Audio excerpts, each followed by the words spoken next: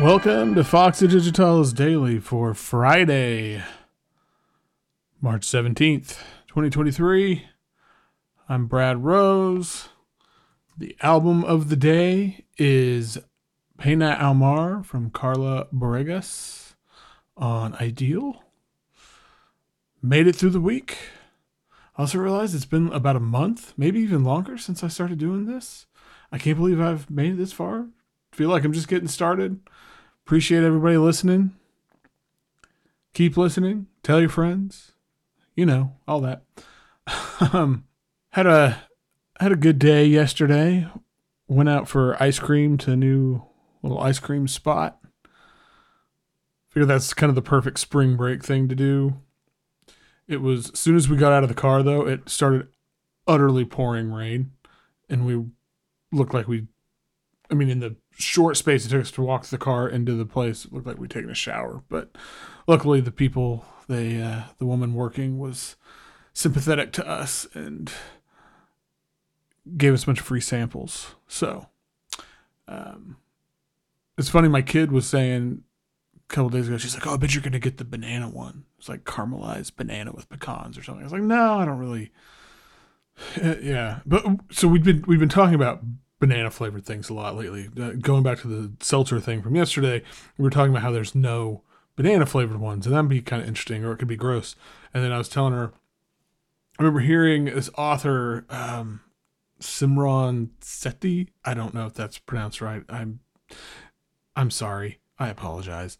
But wrote this book called Bread, Wine, and Chocolate: The Loss of Foods We Love. And I remember hearing the author on some NPR show a couple years ago and talking about this kind of thing, and then talking about, I think the subject of bananas came up and how, the artificial banana flavor is based off the Gros Michel banana, which has died out in the 60s. And it's like a, bucket list thing would be to someday taste one of those bananas. But it kind of blew Anna's mind, and then anyway, I ended up having the caramelized banana and pecan ice cream because it was really good. I took a sample of it and I was like, oh, okay, actually I do want that. Anyway, enough about that. Let's big news, huge news. Black Editions continues to just be amazing, and with their reissuing and issuing things from the Milford Graves archive, Children of the Forest with Arthur Doyle and Hugh Glover got announced the other day. Unbelievable, absolutely unbelievable. Easiest decision to purchase that. And there's also on Ex Cathedral. I'm not even going to try to pronounce the album name because it's in, maybe that's Swedish. I don't know. Anyway, Mats Erlandsson, which it's really cool. I listened to it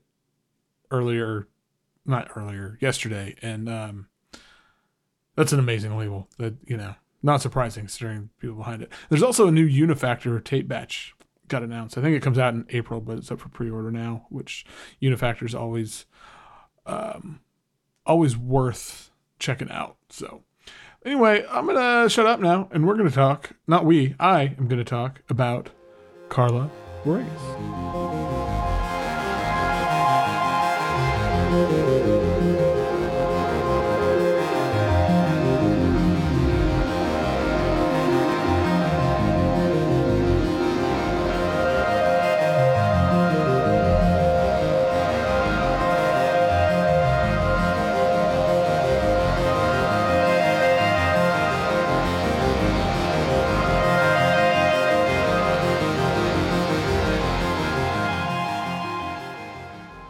Carla Boregas is a Brazilian artist and composer. She might be best known. She's a founding member of Rakta, who are so fucking good. Honestly, if you haven't heard them, pause this episode and go listen to, I don't know, their self-titled album or their last one, which is Falia Comum. It's so good. It's really sort of experimental, post-punk, noisy, angular, all those words that describe things that are awesome. How about that? Anyway, so Pena has some of the spirit of Rakta, but it's pretty different.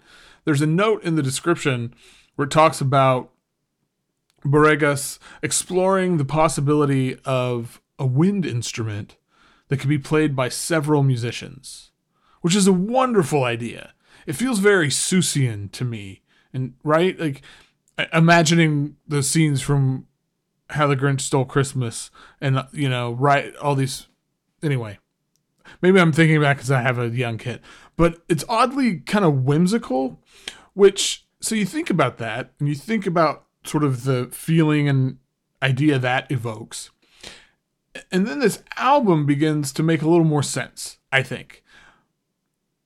Because there's this sense of exploration throughout these pieces.